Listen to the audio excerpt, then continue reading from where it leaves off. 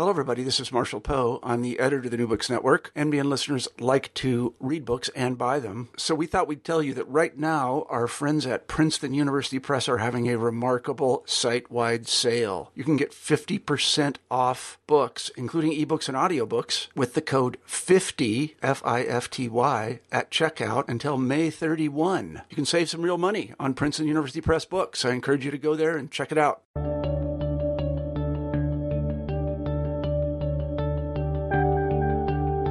Hello, my name is Christine Lamberson. Welcome to New Books in History.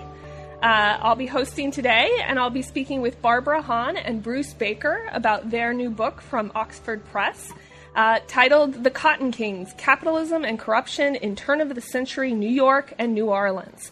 And this great new book is about cotton and about capitalism and about corruption and has a lot of relevance to today's markets and really thinking about how the economy works.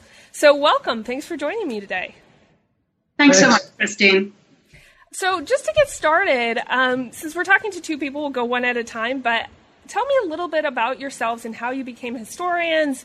And then after that, we'll talk a little bit about how you came to this particular project. But Barbara, why don't you start? Tell me a little bit about yourself.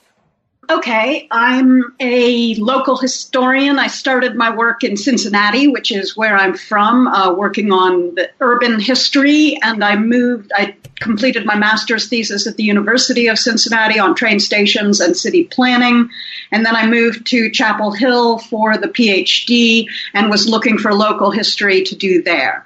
So I write a history of the U.S. tobacco industry and its interaction with tobacco agriculture over several centuries. And then as I finished that project, I was looking for something that would be light and fun and wouldn't take 10 years to finish. And Bruce, my old friend from graduate school, came to me with a group of sources. Bruce, I'll hand it off to you. Yeah, I have maybe a bit of a kind of checkered, or maybe not checkered, but varied sort of background. I actually started out studying electrical engineering as an undergraduate and then shifted to English and philosophy. But I first came to Chapel Hill to do a master's degree in folklore. And I did a thesis about ballads, about lynchings. And so my interest really sort of shifted more in the sort of direction of the intersection between oral tradition and folklore and history. And so then I came back a few years later to do a PhD in history at Chapel Hill and wound up at that time writing about social memory of Reconstruction, which is quite a long way from cotton futures trading. But the way I ran into this topic, I was annotating another set of sources that then was published as The South at Work. And there was a reference in the source that was a letter from somebody in New Orleans, and he had visited the Cotton Exchange and met this guy called Brown who had cornered the market the year before. And I went looking for just an article or a book that explained what that was to put in a footnote. And I didn't find it. So I started looking for primary sources, and I found a bunch of newspaper articles, and then I kept finding more stuff. And I thought, this is actually more interesting than finishing up what I was doing at the moment. Or, it was something that I thought, well, nobody's ever written about this. This is somebody who, in 1903, for several months, controlled the cotton supply of the world. This seems significant, but I realized that I'd written about lynching, I'd written about social memory. I had no idea about business and cotton and stuff like that, but I thought, my friend Barbara, she knows. She's just finishing up a book about tobacco. So, we met up at a conference, and I brought a bunch of sources, and we talked about it, and I said, do you want to work on this with me? So that's how we got started. That's great.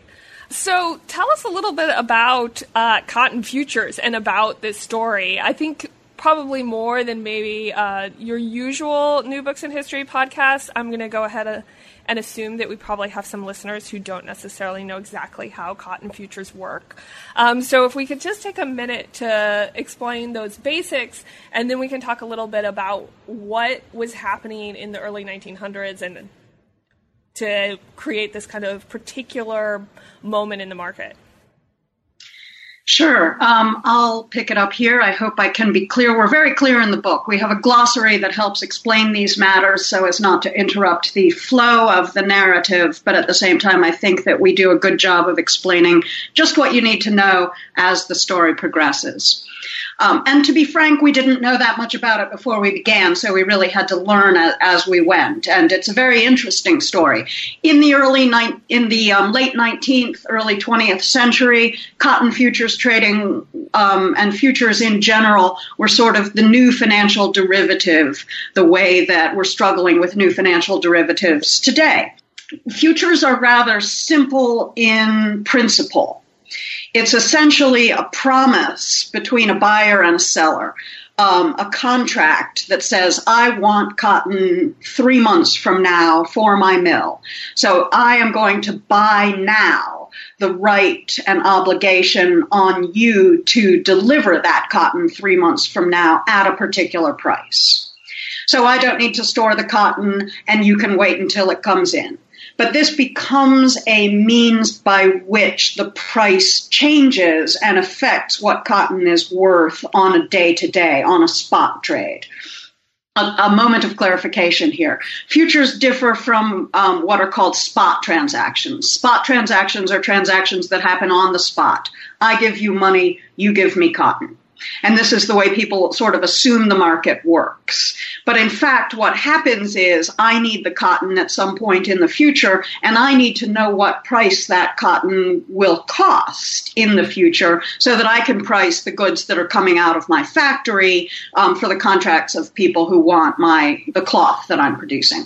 So I make a contract with you to deliver the cotton, but then this contract itself becomes a commodity that can be traded. So someone can buy from me that right on that obligation on you to deliver cotton at a certain price. And many, many more of these contracts are made than cotton actually exists. It can be settled. If the time comes and I don't actually need the cotton, but the cotton's gone up in price, then we will settle between us what the difference is. And as a result, this is a way for information, guesses about what will be the price of cotton, how much will be available and how much will be needed in the mills. It's a way for 1 million people's guesses about what that's going to be 3 months from now to actually shape the price. So that it's a way for information to enter into the market and enter into the price of what cotton will be.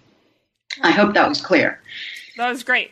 So with that kind of primer, let's talk a little bit about what's happening at the moment where your story unfolds. I think probably a decent number of people have an idea that cotton prices fluctuate a lot, between there's the panics of the 1890s and kind of into the early 20th century, and we have a narrative that these fluctuations have a really big impact on the economy. We have a narrative that they have a big impact on farmers and the way that farmers' politics plays out in, various populist movements and things like that.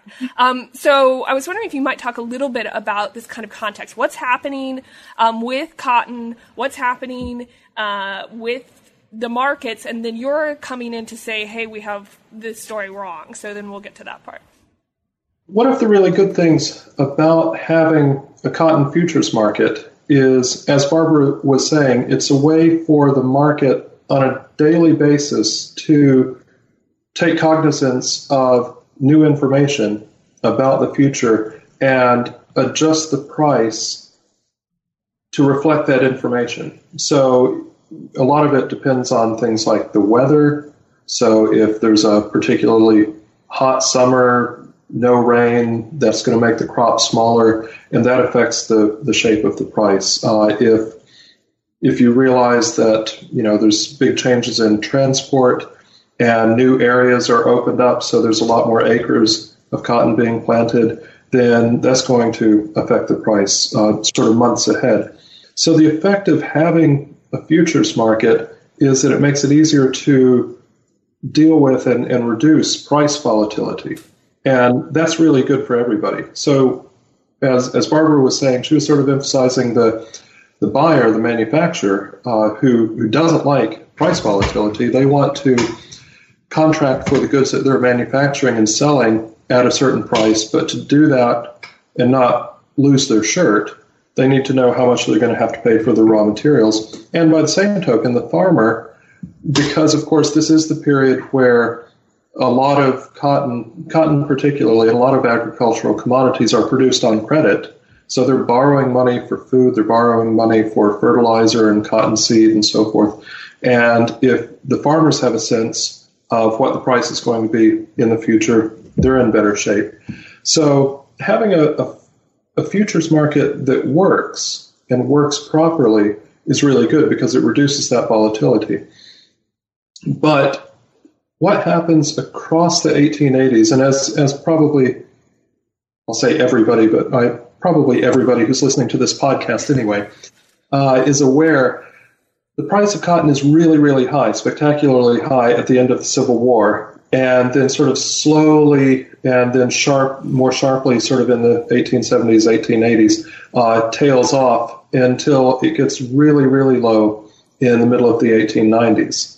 And then sort of slowly increases a bit after that, and then increases a good bit from kind of the late 1900s, early 1910s.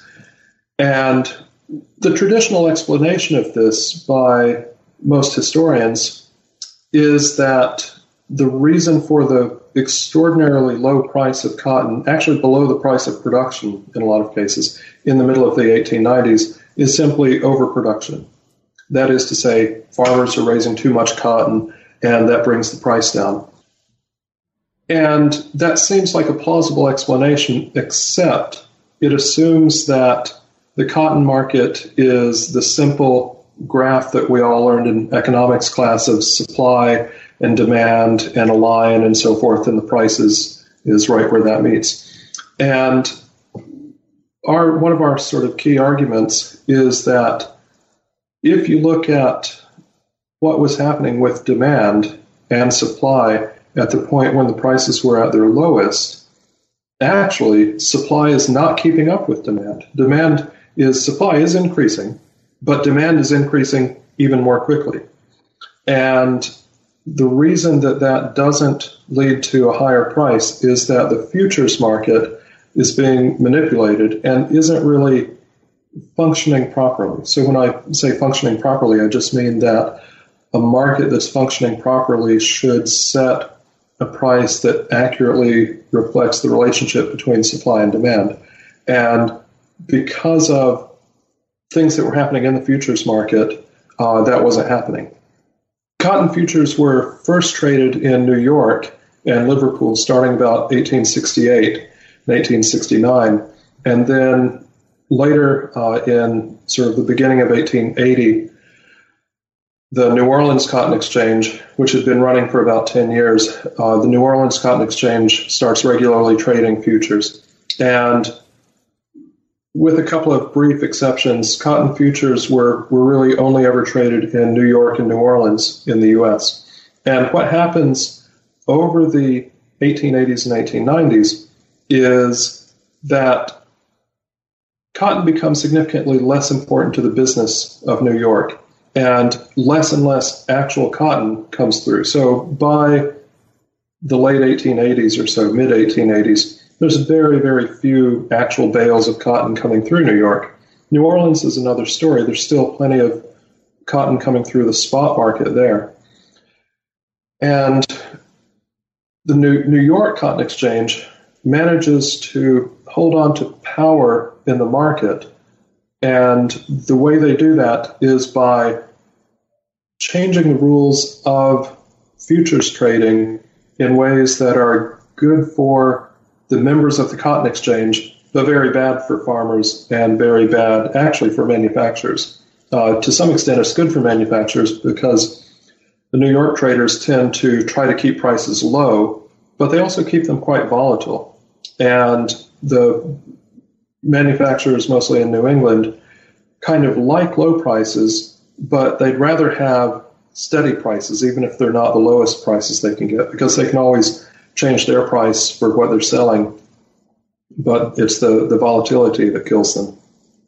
Can I interrupt for a moment and say that the New York traders in cotton have sort of learned how to make money by keeping prices low. They predict very large crops coming to the market in the fall and the winter as farmers are harvesting and selling out their crops and trying to pay their own debts in December and January. So the New Yorkers have perfected a method by which they're predicting very large crops which push the prices down. And as it becomes clear that the crop is in fact much smaller than was expected, as it comes through the gins and begins to be sold, the price will shoot up and the New Yorkers will make a lot of money, but none of this benefits the farmers because they've already sold out their crops. And this is one of the reasons the prices are so low on an annual basis, and this is damaging farmers because the New Yorkers have really learned how to sell short and how to make money by keeping the price low, and they've perfected that method. And as Bruce was saying, they're changing the rules by which they trade on a regular basis within their exchange in order to affect that shift, in order to make the price low. Okay. So this creates a situation that's bad for farmers. It creates a situation that gives New York a lot of control, and then you also have this competing market in New Orleans. So in your book, at the end of the day, your book argues for regulation. So eventually we're getting to that. But in the meantime, what happens here? How do farmers push back? Your story, and you say towards the beginning even that there are heroes in the story. I think Bruce already mentioned William Perry Brown. How do these folks who are getting the short end of this situation, how do they push back? What do they do? There are a couple of different ways. Okay, Bruce, you go. Sorry. Maybe the first thing to say is that as futures trading becomes a standard part of the cotton market, farmers are aware very quickly that they're being screwed over by this, and they're very angry about it. And so there's a big movement in the 1880s, along with the rest of the agrarian movement, to get rid of futures trading altogether. So cotton farmers are telling their congressmen, just get rid of futures trading. They're all crooks. They're selling things they don't actually own. They're selling bales of cotton months in advance before the cotton's even planted. That can't be right. That's why the price is low. And the farmers are kind of right. They're right that it's problems with the futures market that is pushing the price low. But the solution, fortunately, they don't have the political power to make that happen, because without a futures market, they would actually get less money. It would keep the price low, and they would have to sell all at the same time as soon as they harvest. So there's always sort of in the background, there are angry farmers telling their congressmen to just get rid of futures trading. So that threat is kind of hovering in the air all the time, and it sort of comes to a head in 1890 for a little while with the proposal to do that kind of at the same time as the Sherman Antitrust Act is coming through.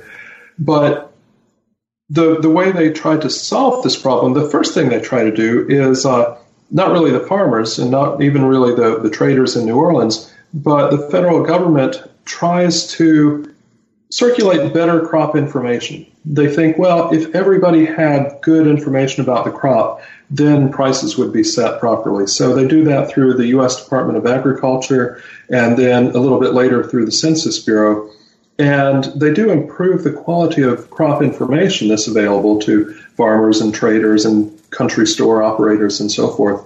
But it's not really enough to overcome the entrenched market power of New York, and particularly these very close connections between the New York Cotton Exchange and the big banks on Wall Street, and the efforts of the government to sort of improve information and just sort of hope that information alone will solve the problem isn't really enough.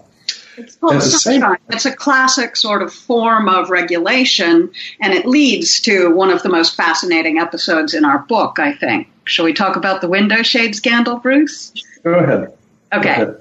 So I'll eventually get back to William Perry Brown.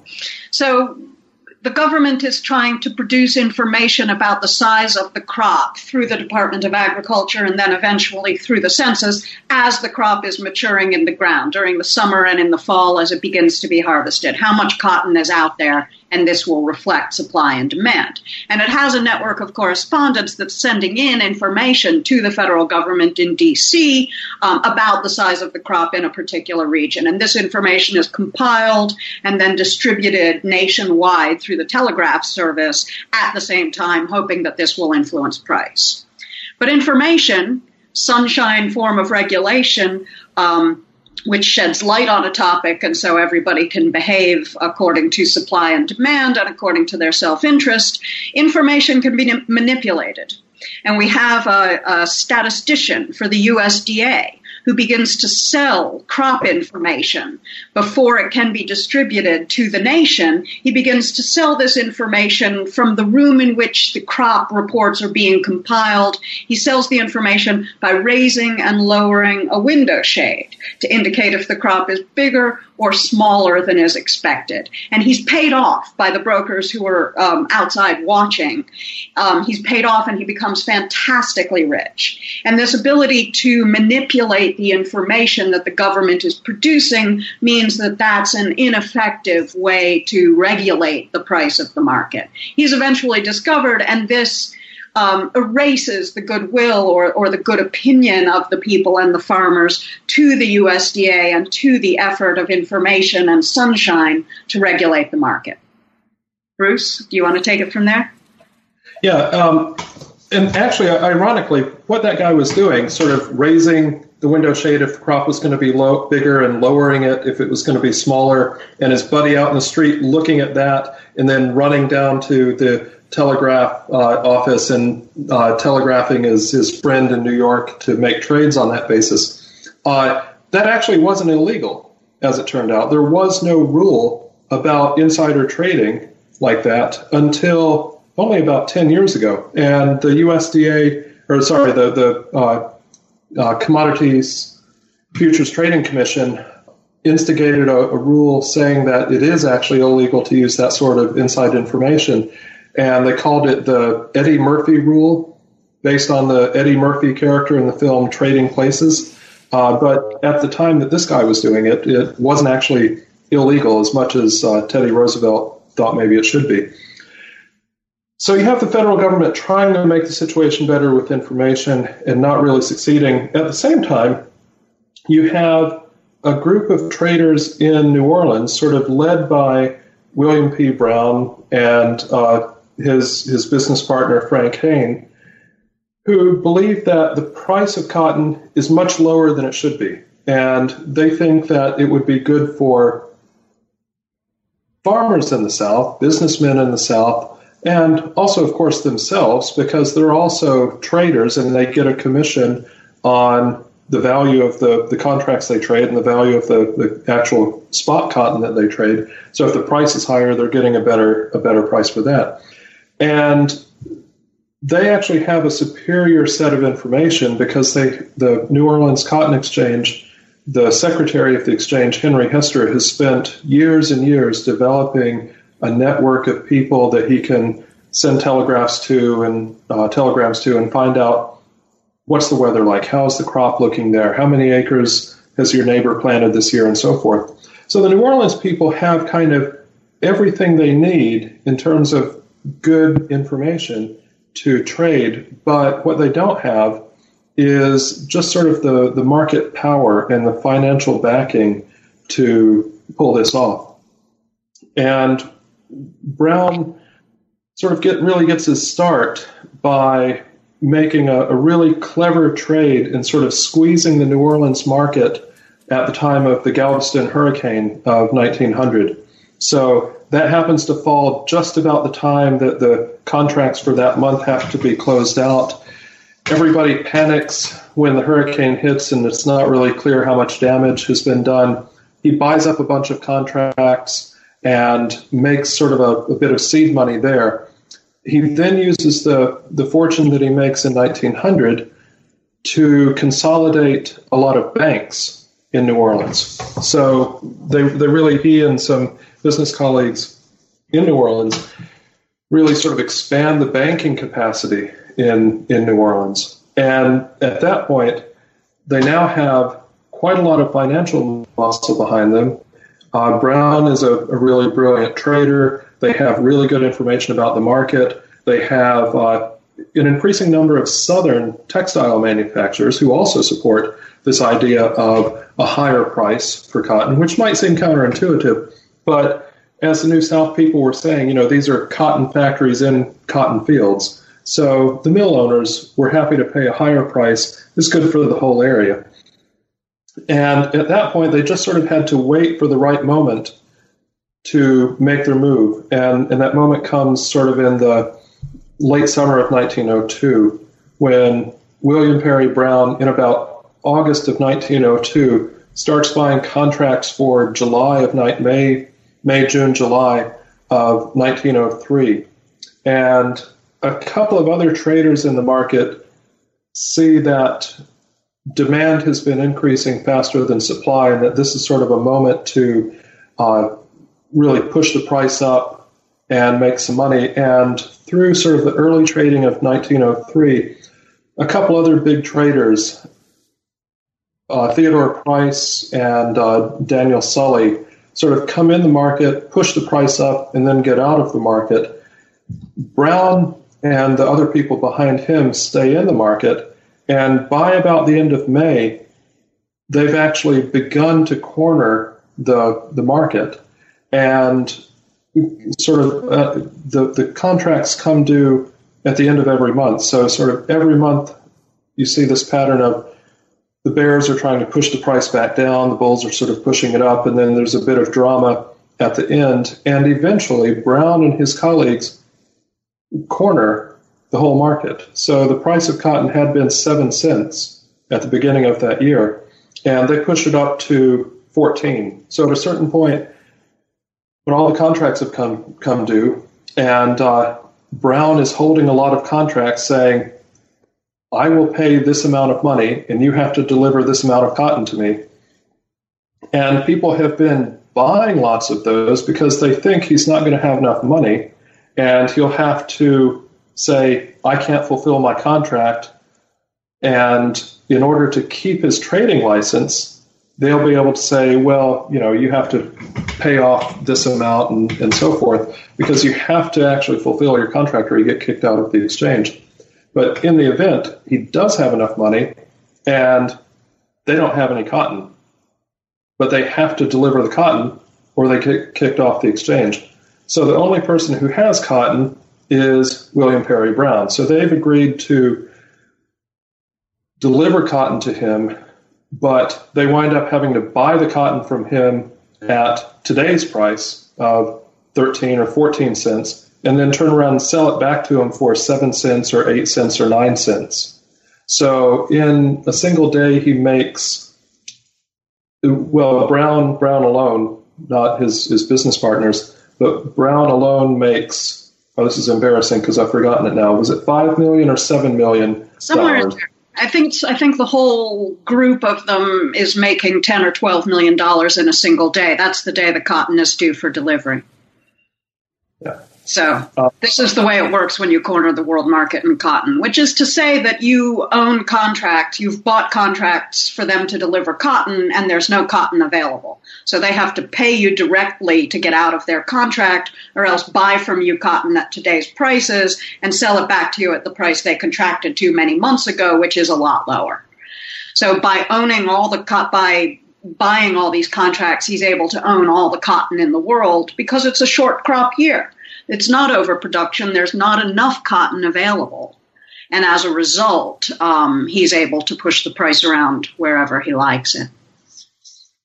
So what are the effects of having this really small group of people have so much control and so much influence on the price of cotton on this market? How does that affect everybody else and affect the market going forward? Well, one of the immediate effects is that the price of cotton goes up quite a bit, and 1903 is a really good year to be a cotton farmer. In fact, I was giving a talk on this at a conference in Texas about cotton back in April, and one of the other speakers, who was a local cotton farmer, was talking about his great-grandfather sort of went from renting a farm to actually buying his own farm in 1903. And it was entirely, this farmer guy didn't really know until I was talking about this that 1903 was this really crucial year. But clearly this is a case where the big price of cotton that year helped drag a lot of poor Southern farmers out of debt. And one observer noted that quite a lot of African Americans in the South were able to get out of debt finally, buy their own farms and stuff. So it did have a really major effect across the South and on farmers. In terms of the market, though, and this is where it's not just sort of a story about William Perry Brown and just how clever and powerful he was. In terms of the market, it didn't have as much of an effect as you might think, because it did help, but it didn't change the fundamental structures and institutions of the market. So New Orleans was a more powerful market. They were able to sort of push the price up from what it had been. They were able to influence the price in a way that New York and before New York, Liverpool had done primarily. But it turned out they couldn't really get rid of all of the price volatility, and they couldn't really regulate the market simply through exercising market power. Although they did kind of keep trying, and by 1909, 1910, they basically were in a position to corner the market again. But in the meantime, what had happened was the Bureau of Corporations, so we get the federal government getting back involved. So they've tried to disseminate good information about the crop. That didn't really work. So now the Bureau of Corporations, after the window shade scandal and another sort of scandal happened, the Bureau of Corporations launches an investigation and sort of really gets into the nuts and bolts and the nitty-gritty of how the New York Cotton Exchange works and how it keeps prices down. And the response to this is that it really validates sort of the gut instinct that Southern farmers had all along, that these people in New York were kind of messing with the market and getting rich at their expense. And so you get a renewed push from Southern congressmen to, again, get rid of futures trading, do something about futures trading. So you start getting this groundswell of political momentum. So there are lots and lots of bills. Cotton Ed Smith from South Carolina, who's a senator, introduces some bills. Cotton Tom Heflin, who's a representative from Alabama, introduces bills. Politicians whose nickname isn't Cotton something introduce bills. There are lots of these bills popping up. Most of them are short-sighted and not very smart and would have actually caused problems had they been implemented. But a couple of things happen. You get A.F. Lieber, a congressman from South Carolina, becomes chair of the House Agriculture Committee. And in 1912, the Congress goes to Democratic control. You have a Democratic president. And at that point, it becomes clear that finally there's not sort of a political roadblock. Because what would happen in the past is the Southern cotton farmers wanted to pass a bill to regulate this. Republican Midwestern grain farmers also wanted to pass a bill, but Republicans also kind of represented the big business interests, and so the Republican Party wouldn't really get behind this. Once the Democrats are in charge, it's clear that there will be a bill to get passed, and it eventually is passed as the Cotton Futures Act in 1914, which, to make a long story short, it takes the sort of good, fair, above-board practices of the New Orleans Cotton Exchange and makes that the industry standard and outlaws some of the devious things that the New York Cotton Exchange was doing. So is regulation the only answer to these problems for the cotton industry at this moment? I think so. It's clear that self-regulation, which is what it's called when there are exchanges in which members participate and they're bound by rules, it's clear that as long as there's more than one cotton exchange performing futures trading, that the rules can be manipulated because they're not binding on the entire trade. So if New York sets a rule about delivery of different grades of cotton and the price at which those will trade in the future, this can manipulate the price all across the market. And until rules are binding on the entire cotton market or the entire national trade on members of both cotton exchanges, then really rules can be manipulated in order to create advantage for one exchange instead of the other. So while there are several different efforts to fix the market, which is to say to make the price accurately reflect supply and demand, the only one that works is one that's nationally binding. The only one that works to make price work, to make the economy work, is federal regulation. So just to give an example of how the New York Cotton Exchange worked, as we were saying earlier, a futures contract is a contract that's made now to be binding at a future date, but it's binding on both parties. So if I agree to sell you cotton at a certain price on this date, then when that date comes, you have an absolute and unqualified right to demand that cotton. And by the same token, I have an absolute and unqualified right to demand my money. So in order to get out of the contract, you have to have both parties agree to not fulfill the contract, right? You can't just have one party drop out. And the New York Cotton Exchange had very, very low standards for the quality of cotton that could be delivered to actually fulfill a contract. So if we came along and the mature date, the delivery date for a contract came along, and I said, okay, we've agreed, now you need to deliver the cotton to me, you could actually go to one of the warehouses in New York where they had bales of cotton that sticks and leaves bound in the shape of cotton bales. That were essentially just sticks and leaves bound up in the shape of cotton bales, as one person said. And you would go get one of those or some of those and deliver those to me and say, okay, here's the cotton, pay me my money.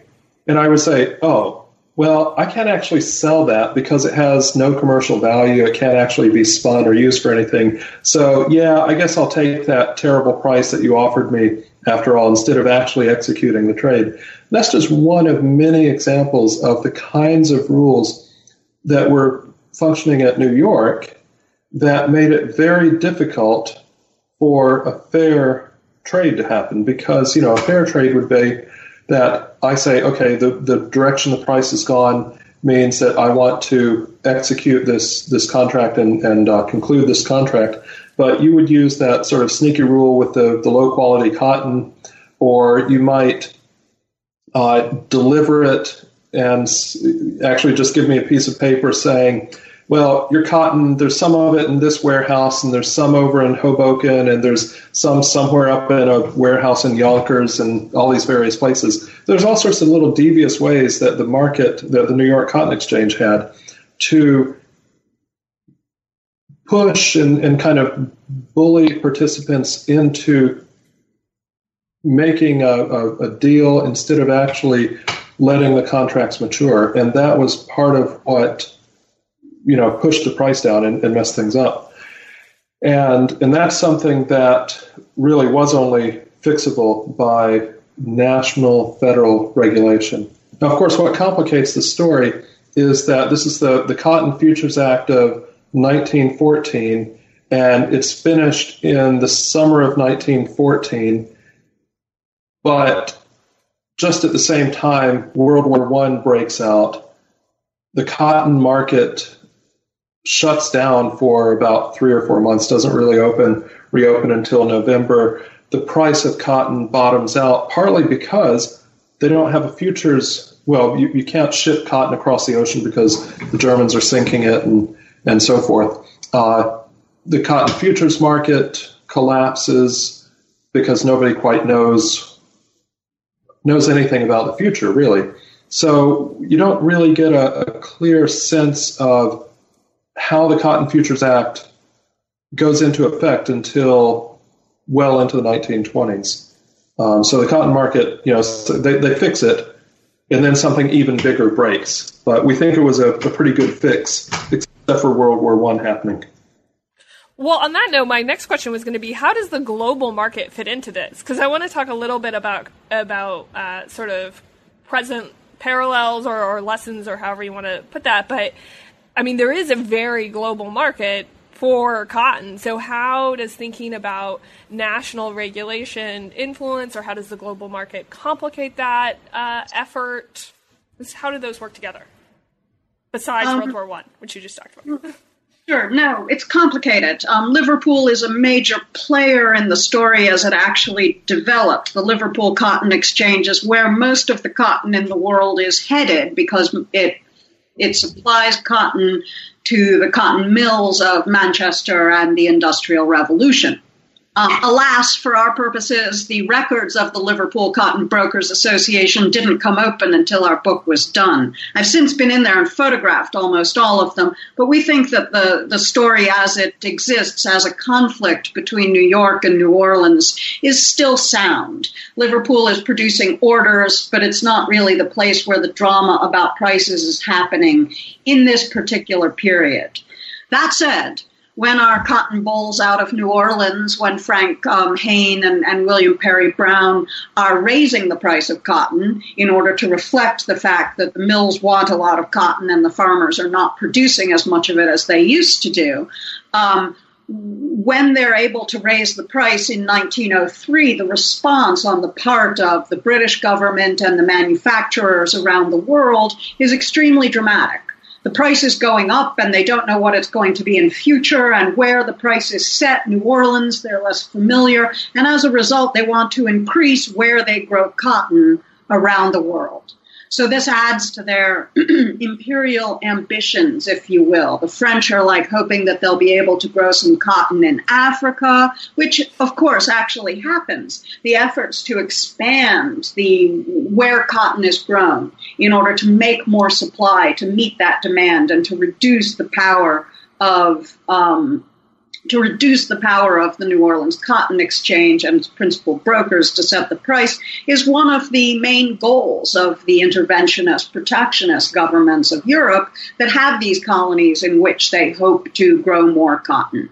And this has a tremendous effect on the world market, but at the same time, one, there's kind of nothing like American cotton, and two, that supply is dwindling even further at the same time because the boll weevil has begun to creep up the Gulf Coast and has begun to get further and further into the cotton lands, into the lands in which cotton is being produced in the United States. And this is actually diminishing the amount of cotton that is grown at the very moment people in European capitals are hoping to increase the supply.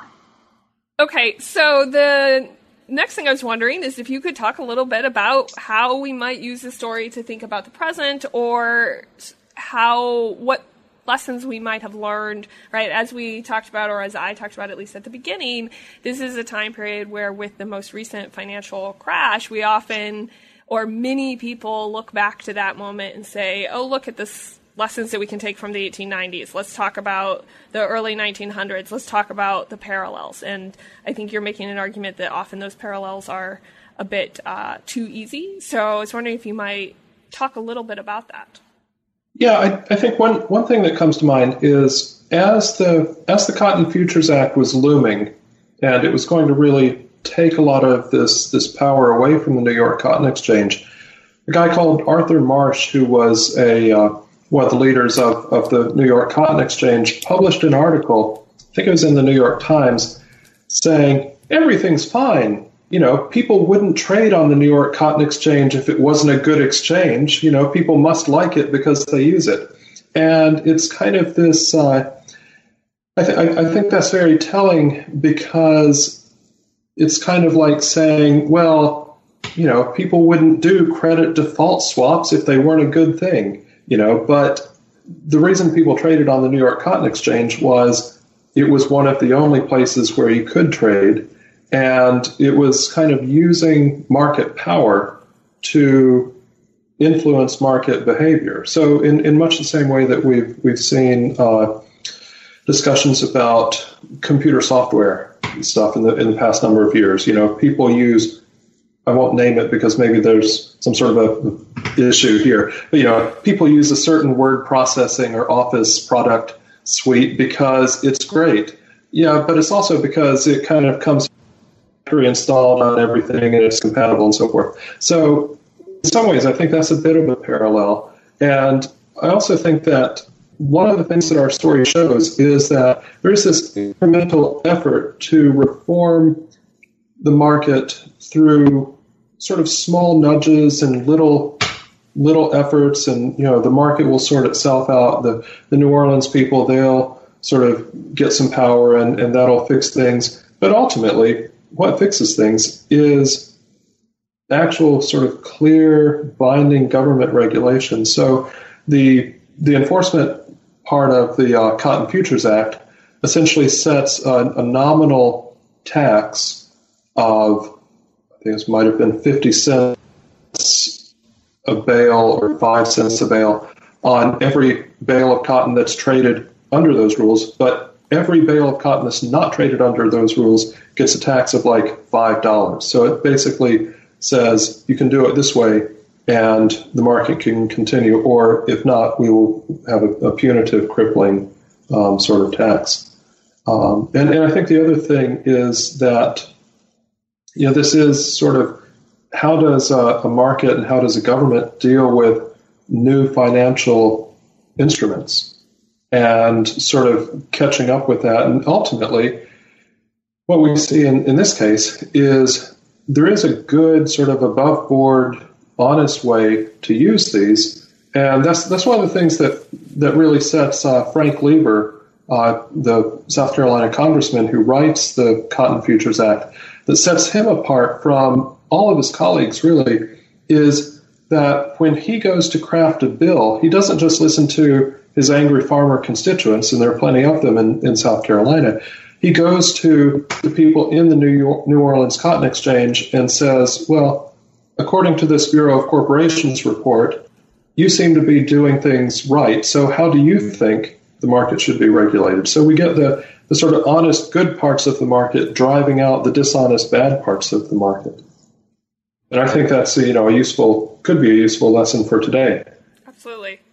One of the most interesting things I think I learned while writing the book and learning how the futures market worked was that when financial instruments are new, when they're first being produced and bought and sold, that even the participants don't understand exactly how they're going to operate in every eventuality, so that they don't necessarily know when they buy a contract for delivery 3 months from now, that if the cotton is not available, what that will do to the price and how they'll settle it. So watching as the mechanisms arise and are recognized by the participants, and then either the rules are manipulated or the trade is set right in some fashion in order to reflect the eventuality. And I think the new financial derivatives with which we're contending today are similar. I think that people don't know that, or didn't know that, real estate was a national market and that the prices could go down and that this would affect all the trades that had been made on the mortgages instead of on the houses themselves. And so watching that play out leads to a gigantic crash, but at the same time can also lead to a recognition of how the instrument, how the derivative works, and that this allows for the crafting of regulation that makes the price and the operation of that derivative function the way it's supposed to. Because you're not going to stop people from trading in these things. They'll develop other methods if what they've been trading in, if these instruments they've been trading in are outlawed, they'll just develop new ways of performing the same market function. So the trick is to try to understand how that derivative works and craft regulation that reflects it and makes it work in response to the market, in response to supply and demand. So while I think that regulation is important, I think it's also important that it be shaped by the people who are actually performing the trades and have some experience in how this is going to play out. And that's what happened in 1914, and we can hope that it would happen with the newer financial instruments that are emerging as a result of changing technology and clever ideas. The market mechanisms have to function like a machine, or else everybody loses, as we've learned recently. In fact, one more sort of small connection between what we were writing about and the recent financial crash is that Lehman Brothers, who we all know crashed rather spectacularly, they actually pop up in our story because the firm started out as a cotton brokerage in New Orleans. So they're really a very direct connection from the sort of period of sort of new financial instruments and problems with markets that aren't working and the prospect of federal regulation and the more recent history of that. That's a good point. All right, great. Well, those are good lessons. Thank you so much. And we've taken a lot of your time. We traditionally ask at the end of the podcast what you guys are working on now, which I'm guessing are probably separate projects. So we'll start with you again, Barbara. Well, let me end our talk about the Cotton Kings by saying that despite the sort of technical details that we've expressed here, I think it's a very exciting story. It's kind of a rip-roaring narrative in which fortunes are made and traded, and we've tried to preserve a good deal of that drama, as well as providing technical explanations. What are we working on now? I'm writing a history of technology treatment of the Industrial Revolution, the British manufacture of cotton goods and textile goods in the late 1700s and early 1800s. I've just spent 2 years in the north of England on a fellowship doing the research and beginning the writing for that. It's intended for the classroom to use history of technology methods to understand the way new machines function in a changing business environment, as opposed to just seeing technology dropping from the sky and causing change. I have other projects, but let me hand it off to Bruce to talk about his, because he always has quite a lot going on. We can get back to me. After a number of years, sort of in the early period of my research, I tended to focus on South Carolina and North Carolina because that's where I was from and where the archives were handy and so forth. But this project has allowed me to pivot and rethink myself as a bit of a New Orleans historian. So I'm kind of like getting up to speed on New Orleans. It's a delightful city to do research in. No disrespect to Columbia, South Carolina, but the music, the food is much nicer when you're visiting the archives. So I've got a couple of things going there at the moment. A sort of larger, longer-term project about the outbreak of bubonic plague in New Orleans in 1914 and the public health response that Barbara and I are kind of working together on and hopefully drawing in some other collaborators. Because the experience, this was really the first big collaborative project that I had done. And it was so much fun that we thought, well, we definitely want to find something else to keep working on. And then I have another sort of side project, which at the moment appears to be an article taking shape about salvage fraud and the creation of private police force in New Orleans for the waterfront in the late 1870s, early 1880s. And I am also involved in a collaborative project at the Max Planck Institute for the History of Science in Berlin. A group of the project is called Moving Crops, and it's a group of 4 scholars, Francesca Bray at Edinburgh, Tiago Saraiva at Drexel, an old STS friend of mine, and John Lurdasamy in Madras in India. And we're coming together several times a year in Berlin in order to try to write a new global history that uses crops and agriculture as our main focus. So a crop is established in a particular place. Certain elements come in to make it work, different arrangements for labor, different forms of technology. And then when the crop is moved to a different location, what changes, what stays the same? How can we view sort of the scales of history and the upsets of global history within the context of crops and agriculture as our main example? So a little too much going on. Sounds very exciting. It sounds like a lot of great projects. And you're right, your book is fascinating. And I think that really, though, you start your introduction and you mentioned in your comments here a sort of, there's lots of technical details, but if anything, the latest run of films coming out of the recent crash tell you that these financial stories are exciting and have lots of interesting characters, and your book shows that was true a long time ago as well. Thank you. We think so too. Excellent. Well, thank you so much for coming on the podcast, and hopefully maybe we'll talk to you again when one of your other projects are done.